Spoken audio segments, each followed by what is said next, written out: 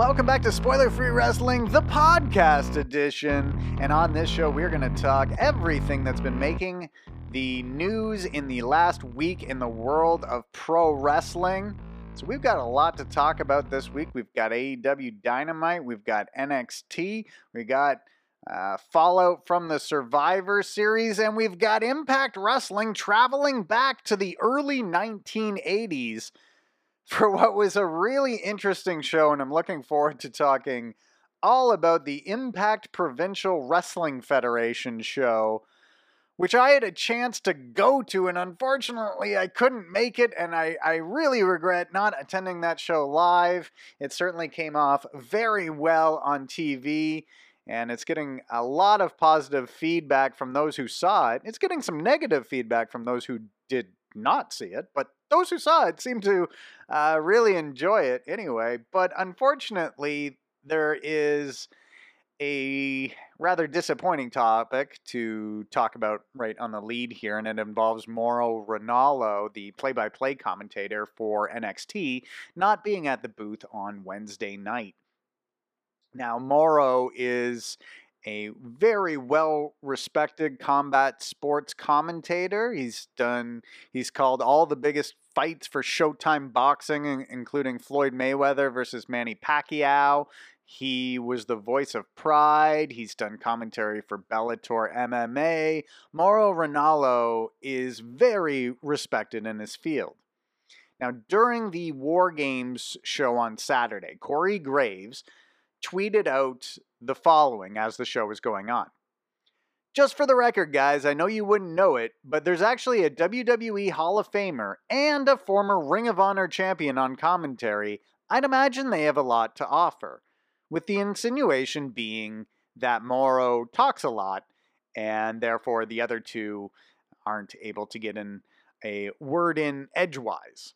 Now, hey, you know, maybe Corey Graves says that about Michael Cole, and it's not a big deal. And in fact, probably if he did say it about Michael Cole, it wouldn't be a big deal. But there's a very important difference in this case.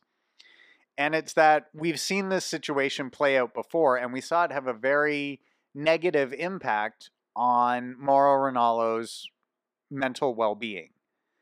And Mauro Ranallo has bipolar disorder, and things like this can really send him to a bad place. And fortunately, because of people like Mauro Ranallo, who are very open with the mental health issues that they experience, we're starting to know more about how people living with mental health issues, we're learning more about some of the difficulties that they face. And this is also helping more people living with mental health issues become open about what they're experiencing. We've seen Big Cass, Tyson Fury, and that's all great. Myself, I've had obsessive compulsive disorder for my entire life. My entire adult life. And it's never been easier to talk about it than it is now. And that's because of people like Mauro Ranallo being really open about it. So, if Corey had said this about Michael Cole, whatever. Corey says it about Mauro Ranallo in a very similar way that John Bradshaw Layfield had been critical of Mauro Ranallo in the past. Mauro had won an award back in like 2016, 2017, something like that. And on some WWE Network show, which they don't do anymore, I can't remember the name of it, Bradshaw basically ran down Mauro Ranallo and belittled this award. And it led to Mauro not wanting to work with the main WWE anymore. And he would eventually return with NXT. And so what happens when NXT is the third brand and he's sort of somewhat put back in this mix a little bit? Well, another commentator just comes along and bashes him publicly. So the reason that Corey really should have known better was because we've all seen this happen before. But Corey went ahead and did it. And maybe it's one thing if he just sort of forgot the JBL thing, which is likely what happened. But afterwards, Corey kind of, his actions, well, first of all, he has not taken down the tweet. There was 2 tweets that were critical of Mauro Ranallo. One said he was making too many rap references. They're both still up. So on some level, that means Corey wants to stand by what he said.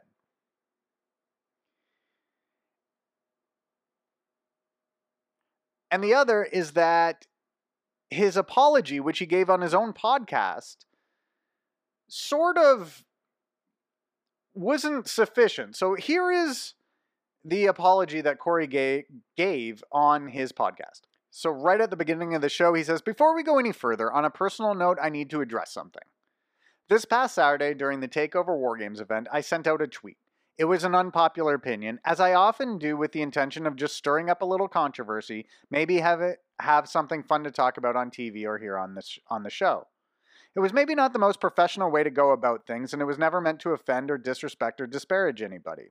I'll just stop right there. It was, though. It was meant to disrespect and disparage Mauro Ranallo. And so was the tweet saying that he was using far too many rap references. That was the intent. So continuing with his apology. If it was taken as such, I apologize deeply. That was not my intention. I would never intentionally cause anybody any undue stress, especially a coworker, so I apologize. So his apology saying like he never meant to disparage anybody, that doesn't make any sense because the tweet, literally 100% of what it was disparaging somebody. So to say it wasn't meant to do that doesn't ring true. The other part of this that happened, which is troubling, is that it was leaked to anonymous source-based website, the Pro Wrestling Sheet, which is an anonymous source-based website. And so we got this story that was printed by the Pro Wrestling Sheet. Now, we don't know who told them this story. We don't know what their possible motivations for telling Pro Wrestling Sheet this story was. We don't know if it was we don't know if it was Corey. We don't know if it was somebody close to Corey Graves. All we know is some stuff was sent to the Pro Wrestling Sheet and they printed it. So this is what Pro Wrestling Sheet printed. According to sources, Corey wrote those tweets to play into the brand warfare element of Survivor Series, and the SmackDown announcer planned to bring them up on commentary in a joking manner when he was joined by Mauro at the desk the following day. Now, many people have pointed out, if this was part of some angle, it should have been, Mauro should have been in on it. So there's some troubling aspects to what was sent to the Pro Wrestling Sheet. And again, we don't know who sent it. We don't know if this was Corey sending them information. It would be really nice to know who the source is. If the source is just Corey trying to cover his ass, we don't even know that. But the bottom line is, Graves has given a few reasons for why he sent the tweets. One, he was trying to play into the brand warfare element, and that was the anonymous info sent to Pro Wrestling Sheet. And the other is that he was just trying to stir up some controversy so he could talk about it on his podcast, which is what he said on his podcast. And neither of those two things is okay. Trying to stir up some controversy to get attention on yourself by disparaging somebody else, a coworker who went through a mental health breakdown the last time it happened, and then to play it off in the way that he has, I think is unacceptable. And I think, for me personally, I'm no longer a Corey Graves fan. And this story is the reason for it. And hopefully Corey Graves can grow a little bit as a person from this experience. Because by his own admission, he was just trying to stir up some controversy, just trying to get people to listen to his podcast. And he didn't care who he fucked over along the way. And that's what we're dealing with. That's what Mauro Ranallo is dealing with. That's what everybody who misses Mauro Ranallo on NXT commentary is dealing with. But I really don't want to talk about that anymore. I want to talk about what I think was maybe not the best thing to happen in wrestling this week, but it was a very enjoyable thing to watch in wrestling this week. Impact Wrestling, I thought, produced they did produce a very unique show that in another era in pro wrestling might just get shit on.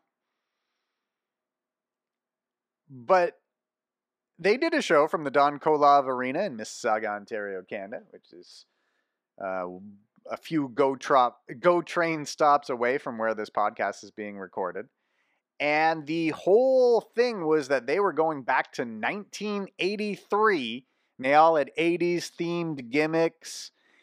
And it was done tremendously. But none of it was the best part. And this is not to say that nothing else was on this level, but only to just say that this was fantastic, was Jordynne Grace, Tessa Blanchard, Jessica Havoc, and Alexia Nicole as the Rough Riders, which is a 4 horseman type group. And Canadians will know that Rough Riders is a bit of a Canadian inside joke. For years, we had, in the Canadian Football League, there was 2 teams, both named the Rough Riders. There was the Saskatchewan Rough Riders and the Ottawa Rough Riders. The Ottawa Rough Riders eventually folded, and later a team would come back named the Ottawa Red Blacks. But it was just weird. It was like we have a football league with 8 teams in it, and 2 of them are named the Rough Riders. It was odd. But anyway, they were the Rough Riders. And they cut a very 4 horsemen style promo where they were going to beat their opponents, party at the Marriott. And I believe it was Havoc who said that once they get back to the Marriott, the Tunnel of Love is going to be open all night long. So I think it was last week on the show, and I've done this a couple of times, where I just listed off a whole bunch of reasons to watch Impact Wrestling. And part of this is I'm a little biased because their head office is real close to here. Whenever they come to Toronto, the show's in the Rebel nightclub, I'm always there. It's fun. I really enjoy going to the shows, and I regret missing this one so much. But I have to imagine that they will go back to this at some point. There's no way that they don't end up doing this again. That they don't make this some type of annual show, or maybe more than annual. I think you could do it every few months where you have this show that it's not related to anything else that you've been doing. Like, nothing on this show had anything to do with the storylines that they had been building up. It was a complete one-off, not related to anything show. There was nothing about Tessa Blanchard and Sami Callihan. If you remember on the last Impact, so the November 19th or 20th show, Tessa Blanchard won the gauntlet match to qualify for a shot at Sami Callihan's World Championship. So that's the main event of the Hard to Kill pay-per-view, but that pay-per-view is not coming up till mid-January, right? So there's time here to have a little bit of fun. And so the Rough Riders, I think, were, a very key part of this show. But there was also, the wrestlers that the Rough Riders wrestled all had very unique and descriptive ring names. So Josh Alexander was Tim Burr, and that was a lumberjack. And Tim Burr, during the show, they played it up like he was the first person to ever do a double axe handle. Like, he was on the top, and he put up one hand, and then he kind of paused and slowly put up his other hand, and then joined hands, and Don Callis lost his mind, a double axe handle! A double axe handle! It's 2 axe handles from the lumberjack!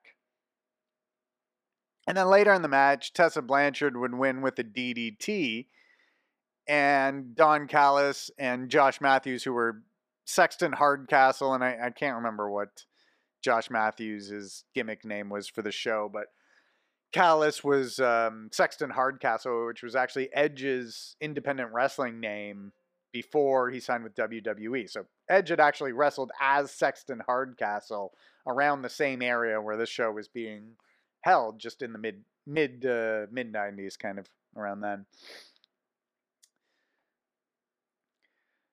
So there was Tim Burr, Trey Miguel was Bill Ding, Zachary Wentz was Ray Strack, and he was a race car driver. It was very similar to what was that Will Ferrell movie where he wanted to go fast? The Talladega Nights. Very similar to that. So Racetrack is like, I got alligator blood and I want to go fast. And his whole move set was like he'd run the ropes like he wants to go really fast, and then there was a sunset flip, and he was sitting down after, and he started like pretending like he was driving a car and changing the gears. Like everybody really went all out with their gimmicks for this.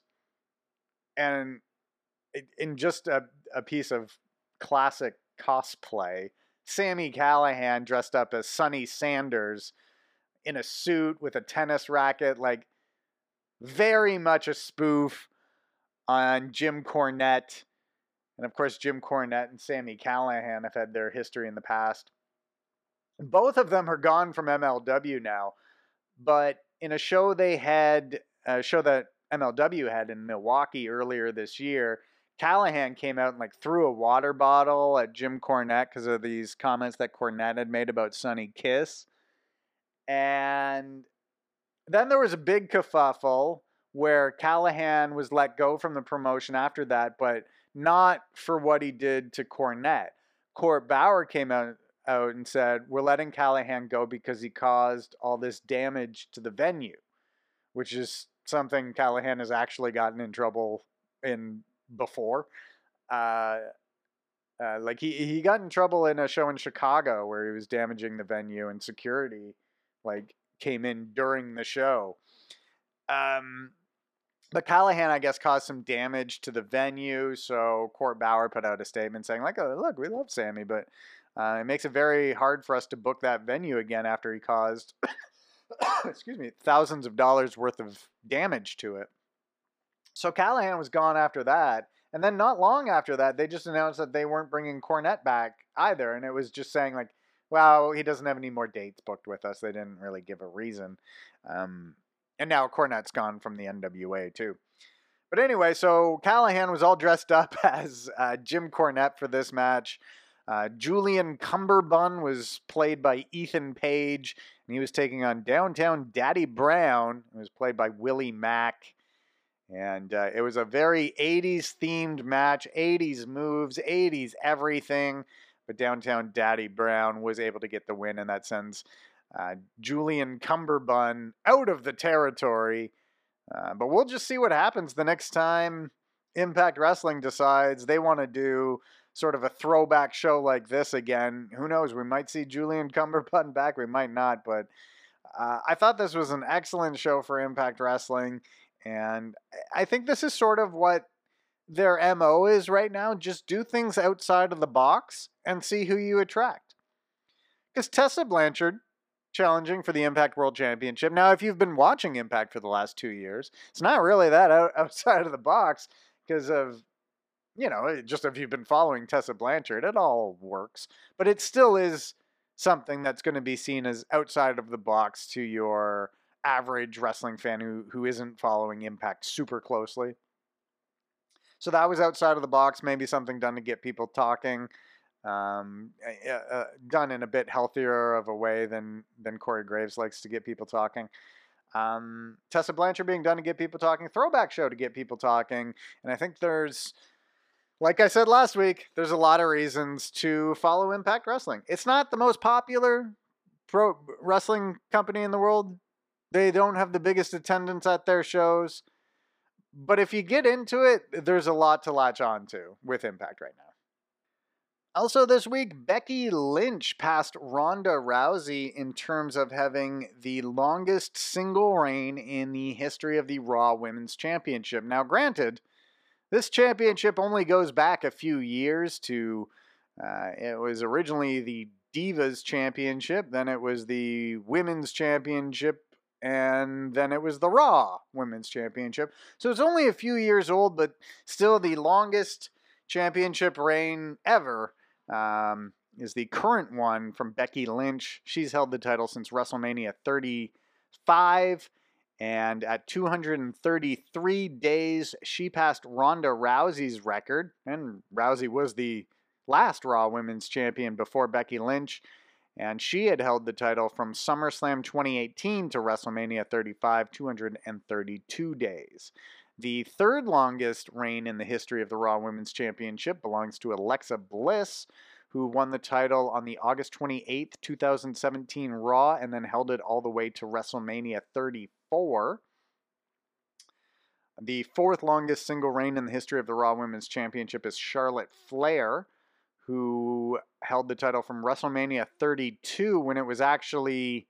She had actually held the title for a few months prior to this, but it was the Divas Championship. And that was from WrestleMania 32 to July 25th, 2016. That was 113 days. And then the fifth longest reign in the history of this title is Alexa Bliss, again from Payback 2017 to SummerSlam 2017, which is 112 days as champion. Now, in terms of the combined days spent as Raw Women's Champion, Alexa Bliss still tops that list by quite a bit, actually. She's a three-time champion, 398 total days spent as the Raw Women's Champion. Charlotte Flair comes in second on that list. She's a four-time champion with 242 days spent as champion. Becky Lynch is a one-time champion at 233. Ronda Rousey is a one-time champ at 232. Sasha Banks is a four-time champion, but only 82 days spent as champion. The only other two women to win the belt are Bayley and Nia Jax, who each did it once. Bayley held the title for 76 days and Nia Jax for 70. Another bit of news that has sort of been taking place in the last few weeks, actually, but we haven't really been talking about it, is these videos that are being released on Matt Hardy's official YouTube channel. He's calling these the Free the Delete videos, but they all feature basically normal Matt Hardy being talked to by some voice that's telling him he's strayed from his path. And then we see broken Matt Hardy in his dreams appearing to him in the mirror. Also in these videos, Matt Hardy tries to get Vanguard 1 to teleport him back in time to 2016 when he was the hottest thing in wrestling. They're funny, but they're also sort of alluding to this idea. Like, is Matt Hardy going to bring back the broken character? Is it up to him?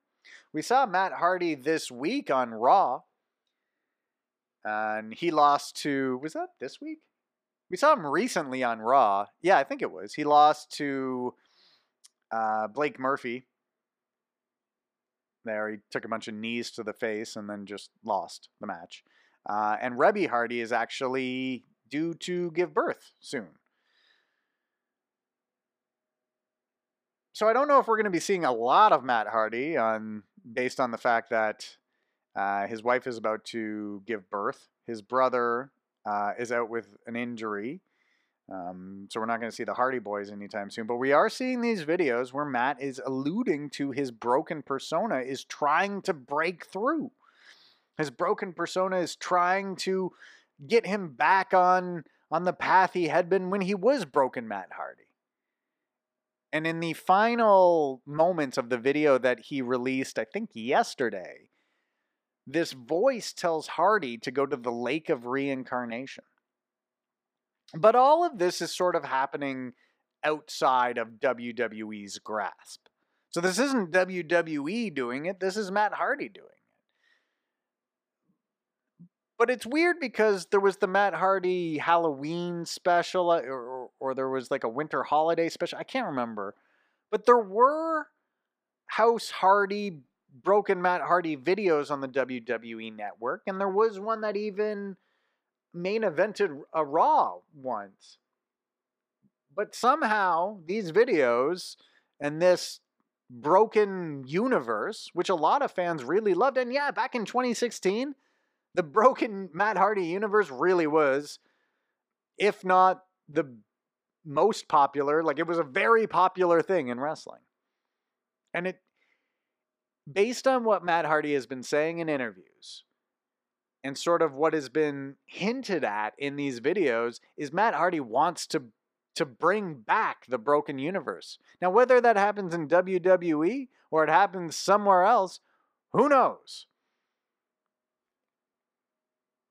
But it's clear that that's sort of where Matt Hardy would like to go.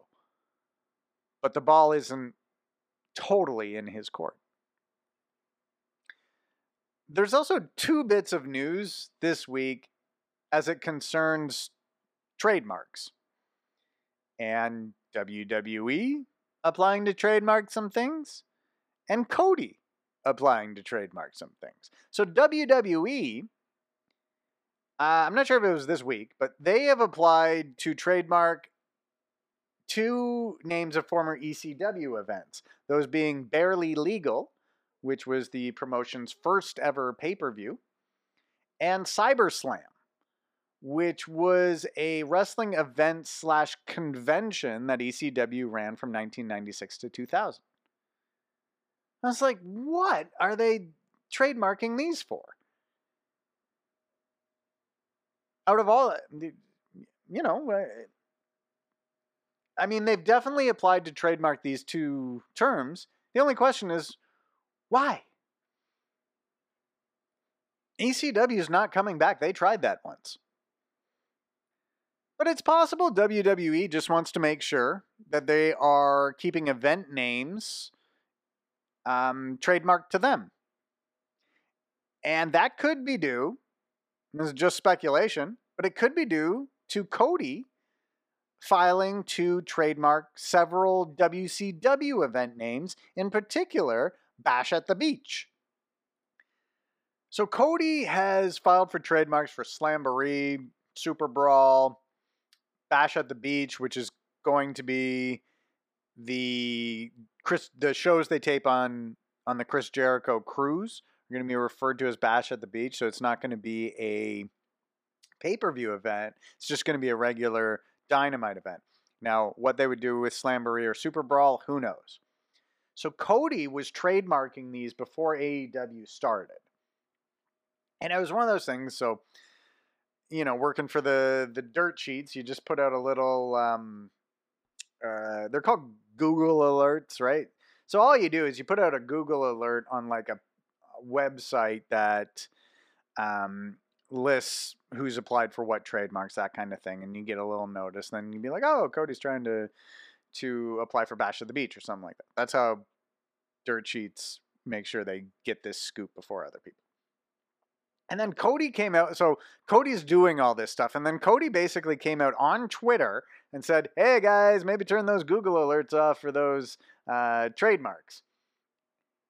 And I remember like the guys from Fightful were like, yeah, turn off the Google alerts and just come on over to Fightful. I was like, no, he's talking to you. He said, like, anyway. But honestly, like people stopped paying attention to what Cody was trademarking.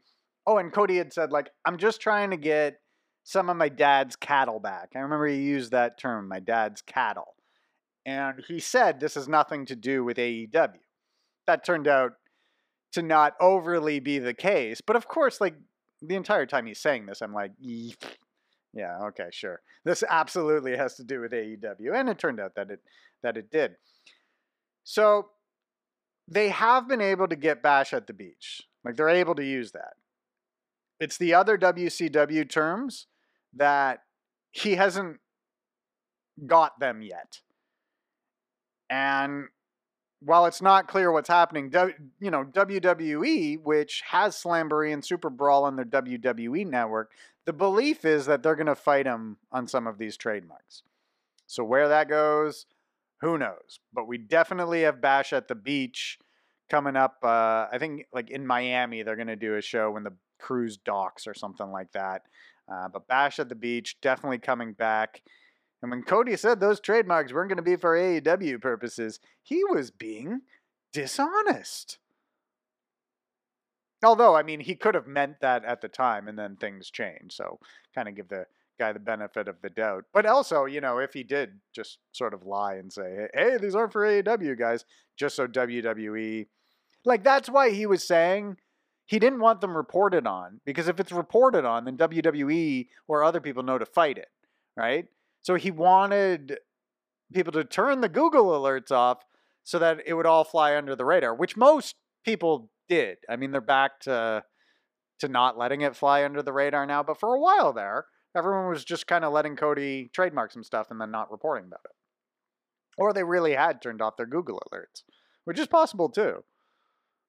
But bottom line is, Cody attempted to trademark a bunch of WCW stuff. He's definitely got some,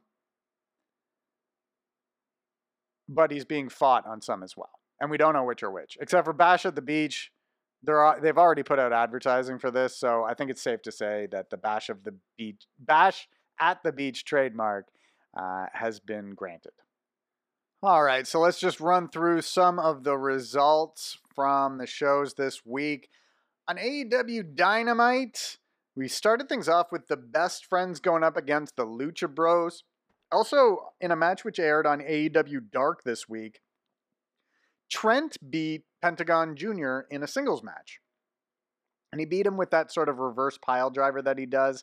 So Pentagon was going for a Canadian Destroyer flip pile driver. Trent countered it into the sort of reverse pile driver. I'm forgetting the name for it right now, and he got the pin on Pentagon. I thought, that's a huge upset. And then that leads to the Best Friends taking on the Lucha Brothers. So we got tag team action this week. And this match ends with Trent pinning Phoenix with the reverse pile driver. So two very, very big wins in a row for Trent. And it's a big win for the Best Friends in the tag team division, as in the official AEW top 5, the Lucha Bros were number 1, and the Best Friends had been bumped out of the top 5 last week. So now we updated our rankings on Thursday. AEW will update their rankings in about an hour and 10 minutes. They usually, it's 2:50 p.m. on Friday right now that I'm recording this, and they put them out at 4 o'clock on Friday on Twitter. Or social media. I find it on Twitter. So the question is then, what does the Best Friends beating the number 1 seed mean for their ranking? Now, the way we do rankings, we do it on a ladder format, right? And we're trying to take out the subjectivity of it as much. So if you beat the number 1 seed, then you move ahead of the number 1 seed. So based on our system, the Best Friends would be at the number 1 spot. Lucha Bros would be in number 2. We don't know if that's how AEW is going to do it. We're going to find out in about an hour and 9 minutes. But regardless, we'll update our top 5 or our rankings at Spoiler Free Wrestling so that our top 5 nears AEW's official top 5.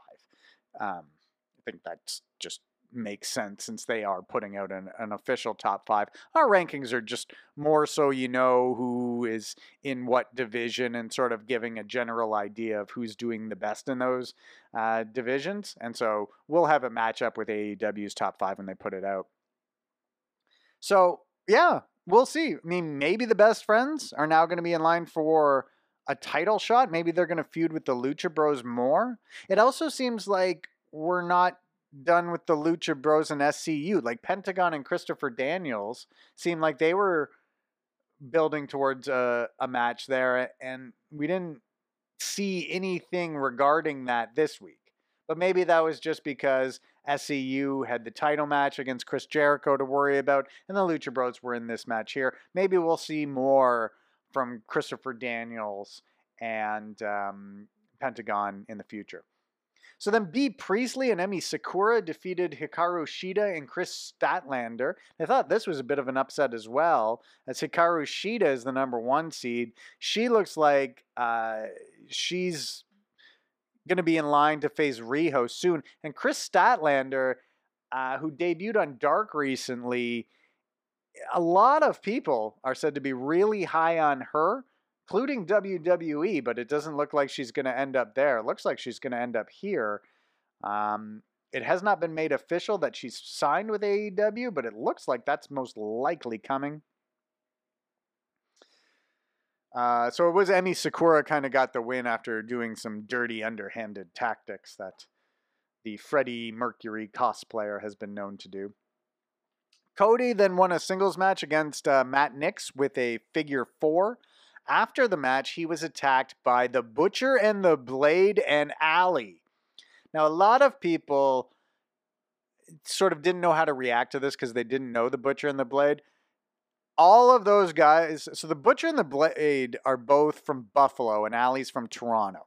I'm recording this in Toronto. I've seen all 3 of these on the independent scene here for years. And of course, Ali and Pepper Parks were in Impact for a long time too. But the Butcher is someone to keep your eye on. He's been in the Buffalo scene for a while, and he's just got this big, intimidating look. You know, he had the curled up mustache and the monocle. And so, yeah, he was known as the Butcher of Buffalo or something like that. But then I kind of like this because I was there the night this tag team formed, and they formed in Smash Wrestling, which is just an independent promotion here in all of Canada. They go all around. They're actually pretty popular, and Smash really launched Ali's career, Ali and Rosemary and a whole bunch of others. I mean, if you're a good wrestler from this area, you're going to end up in Smash at some point. So the Blade had been Pepper Parks. I think that was his name. I'm just going to pause and make sure I'm not an idiot. Yep, no, that's Pepper Parks. And so the Blade and Ali are married. They've been married since 2013. And the Butcher and the Blade have been a tag team just for the last couple of years when they formed in Smash Wrestling.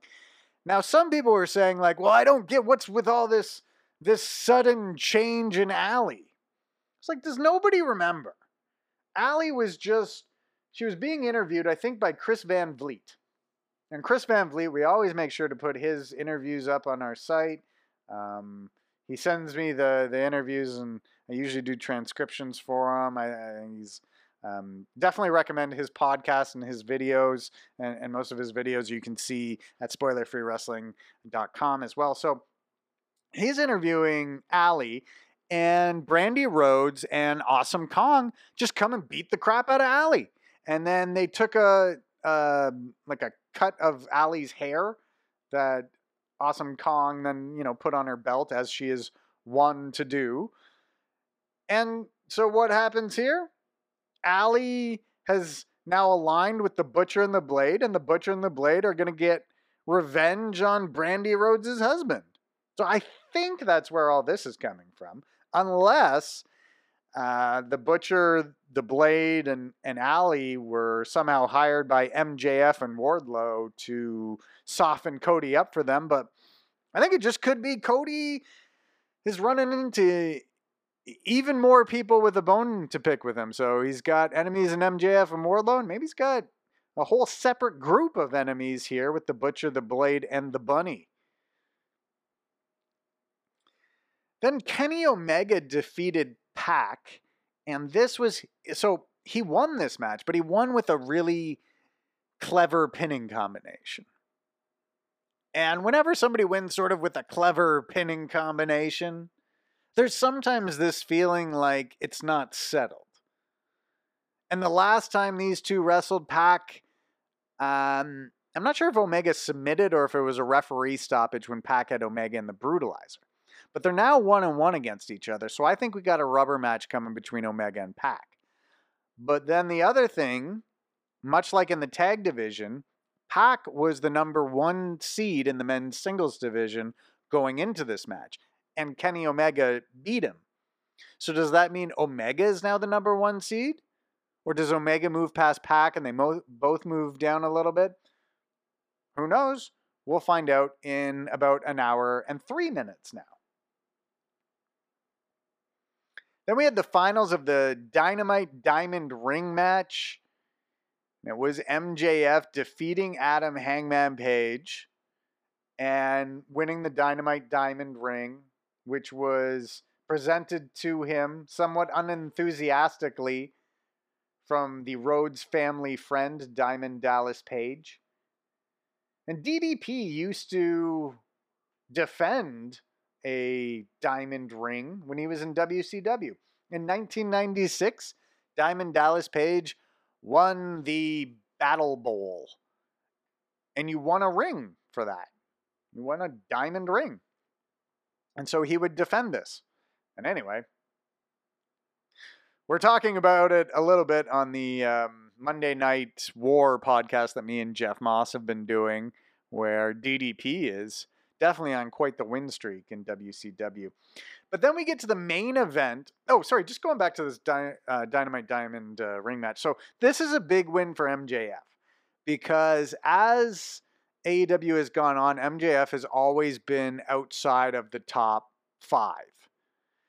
Not really in title contention, not a guy you think of as in title contention, but beating Hangman Page now and being able to say he's the Dynamite Diamond Ring champion moves him up a notch. So in our standings or rankings, I think we have him in at number 3 right now, because that's what Page had been before he beat him. And I have to imagine it would be very surprising if AEW leaves him out of their top 5 in this week's rankings. I don't think they're going to do that. And then we had the main event for the AEW World Championship. Chris Jericho defeating Scorpio Sky, making him tap out to the Lion Tamer. Of course, this match had all been set up because Scorpio Sky had been the first wrestler to pin Chris Jericho in AEW, and he did so in a tag title match just a few days after Full Gear when Frankie Kazarian and Scorpio Sky defeated Chris Jericho and Sammy Guevara. Now, to kick off AEW this week, Chris Jericho had his Thanksgiving thank you special. Even brought out his dad, former New York Rangers, who ran down all the Chicago Blackhawks fans in the audience, called Bobby Hull a wimp, and just did a lot of this stuff that, we're starting to really expect these creative segments and promos from Chris Jericho. They're becoming a staple in AEW, and this was no different whatsoever. So from the opening segment, his Thanksgiving thank you, to making Scorpio Sky tap out in the main event, it was a very pivotal episode of AEW Dynamite for the world champion Chris Jericho. Now, for NWA Power this week, it's not a lot to talk about, to be perfectly honest. The show was unlike any other that they've put out. I believe this was just the 8th or some number of shows. But there was no Jim Cornette anywhere on this show. And of course, the natural inclination is to feel that they redid this show, re-edited this show so that Jim Cornette wouldn't be on it. And so instead of having live in-studio stuff, it was all without a studio audience there and all without Jim Cornette there. And they showed a lot of highlights from Championship Wrestling from Hollywood. But according to those involved in the organization, this had always been the plan for this episode. Eli Drake tweeted out that the show had not been re-edited because of what happened with Jim Cornette. It had always been planned this way. And I said last week, I'm not really too concerned with Jim Cornette leaving the NWA. A lot of people think differently. A lot of people think he was essential to NWA. I just disagree. I mean, he was the color commentator.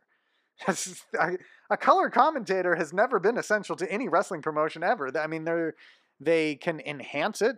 They can sometimes even make it worse. But they're never going to make a bad product worth watching or a good product not worth watching. Right? Like, am I alone in just thinking it's not that big of a deal that Jim Cornette is leaving NWA? Because I really don't think it's that big of a deal that Jim Cornette's leaving the NWA. And they say, oh, well, he had a lot of influence backstage, but honestly, I just don't see it as that big of a deal. I don't. But we've got some matches now that are announced for Into the Fire. And the big one that was announced is Nick Aldis versus James Storm. Best 2 out of 3 falls match for the NWA World Championship. That's going to be your main event. of the NWA's return to pay-per-view. And they've been doing pay-per-views regularly. They had the 70th anniversary show where Nick Aldis won the NWA World Heavyweight Championship back from Cody. They had the Crockett Cup tournament, which I thought was great. That was where PCO and Brody King won the Crockett Cup. There's a lot of other stuff on that show as well that was worth it. But also, we've got the debut of a 3-person stable in the women's division. Melina seems to be the manager of Thunder Rosa and Marty Bell. And Thunder Rosa in particular seems to be someone the company is really getting behind. She fought MMA for Combates America recently, and they showed a lot of sort of a mini documentary that they've done on Thunder Rosa during NWA Power this week as well. So we'll see what happens now. There's just going to be a couple of more episodes of NWA Power until the big pay-per-view on December the 14th, and the subsequent tapings, which will take place in the same studio after. So now let's go to NXT this week. Started out with a sort of an NXT celebration as several members of the roster came out to just revel in the fact that NXT did so well over Survivor Series weekend, but then the Undisputed Era came out and it led to a back and forth between heels and baby faces. And eventually we got Kyle O'Reilly and Bobby Fish defending the NXT Tag Team Championships against Dominik Dijakovic and Keith Lee. Now, Bobby Fish was injured just a few minutes into this match, and controversially, Roderick Strong was allowed to replace him mid-match and defend the titles, and the Undisputed Era would in fact successfully defend these titles. Even with Roderick Strong replacing Bobby Fish starting in the early moments of the match. Mansoor, who we haven't seen a lot of since he won a big battle royal in Saudi Arabia, he defeated Shane Thorne this week, so that could be the start of a climb up the rankings for him. Then we had Candice LeRae versus Dakota Kai. And so this obviously a big grudge match after Dakota Kai turned on her team at the War Games event on Saturday. So we saw a new side of Dakota Kai, which we really needed to see. Dakota Kai, I mean, she had her win-loss record not stellar in NXT. And she didn't manage to impress Rhea Ripley enough to even make the War Games team. But she showed a more violent side to her at War Games when she turned on Tegan Nox and beat up Tegan Nox before... Well, and then neither Nox or Dakota Kai would enter the War Games match, putting their team at a 4-on-2 disadvantage. This match would end when Dakota Kai used the knee brace that she had taken off Tegan Nox and hit Candice LeRae in it, causing the DQ. And I think this is just the beginning of Dakota Kai developing this new personality and not being afraid to cheat, not being afraid to take things to a more violent level. We've got to see where Dakota Kai goes with this. This could be her chance to really move up the rankings. We know she hadn't been doing that as someone who plays more by the rules like she had been doing. And we had an NXT Cruiserweight Championship match, and Lio Rush defeating Akira Tozawa. Sort of weird. We didn't get a 205 Live after SmackDown on Friday. No idea what's going on with 205 Live. Not sure how many people watch it. But now that the Cruiserweight division is also in NXT as well, boy does 205 Live seem unnecessary. Just put that stuff on NXT. That was where the Cruiserweight Classic got over in Full Sail University. And sometimes it just feels like 205 Live is not important. But the NXT Cruiserweight matches do seem important. And Lio Rush picks up another defense of his Cruiserweight Championship here. Then we had Xia Li defeated Vanessa Bourne. She had defeated Aaliyah previously, and her kicks, well, a kick to the face of Aaliyah was said to break her nose. Vanessa Bourne didn't provide much competition for Xia Li here. After the match, Shayna Baszler, Marina Shafir, and Jessamyn Duke came out, sort of took out Lee. This then led to a face-to-face confrontation between Rhea Ripley and Shayna Baszler. I was telling Jeff Moss, my co-host for the Monday Night War show, Rhea Ripley and Shayna Baszler is the biggest rivalry in pro wrestling right now. I'd have to think about that more to say if I actually believe it or not, but it's a really good feud.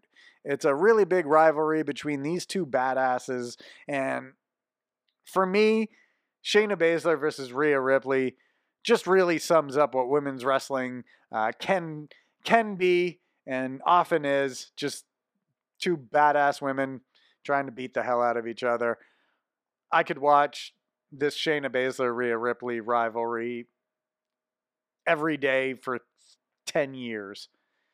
The War Games match on Saturday, the women's War Games match, just the way it worked out with Baszler's team having a 4-on-2 advantage, but Ripley winning anyway, just tremendous stuff.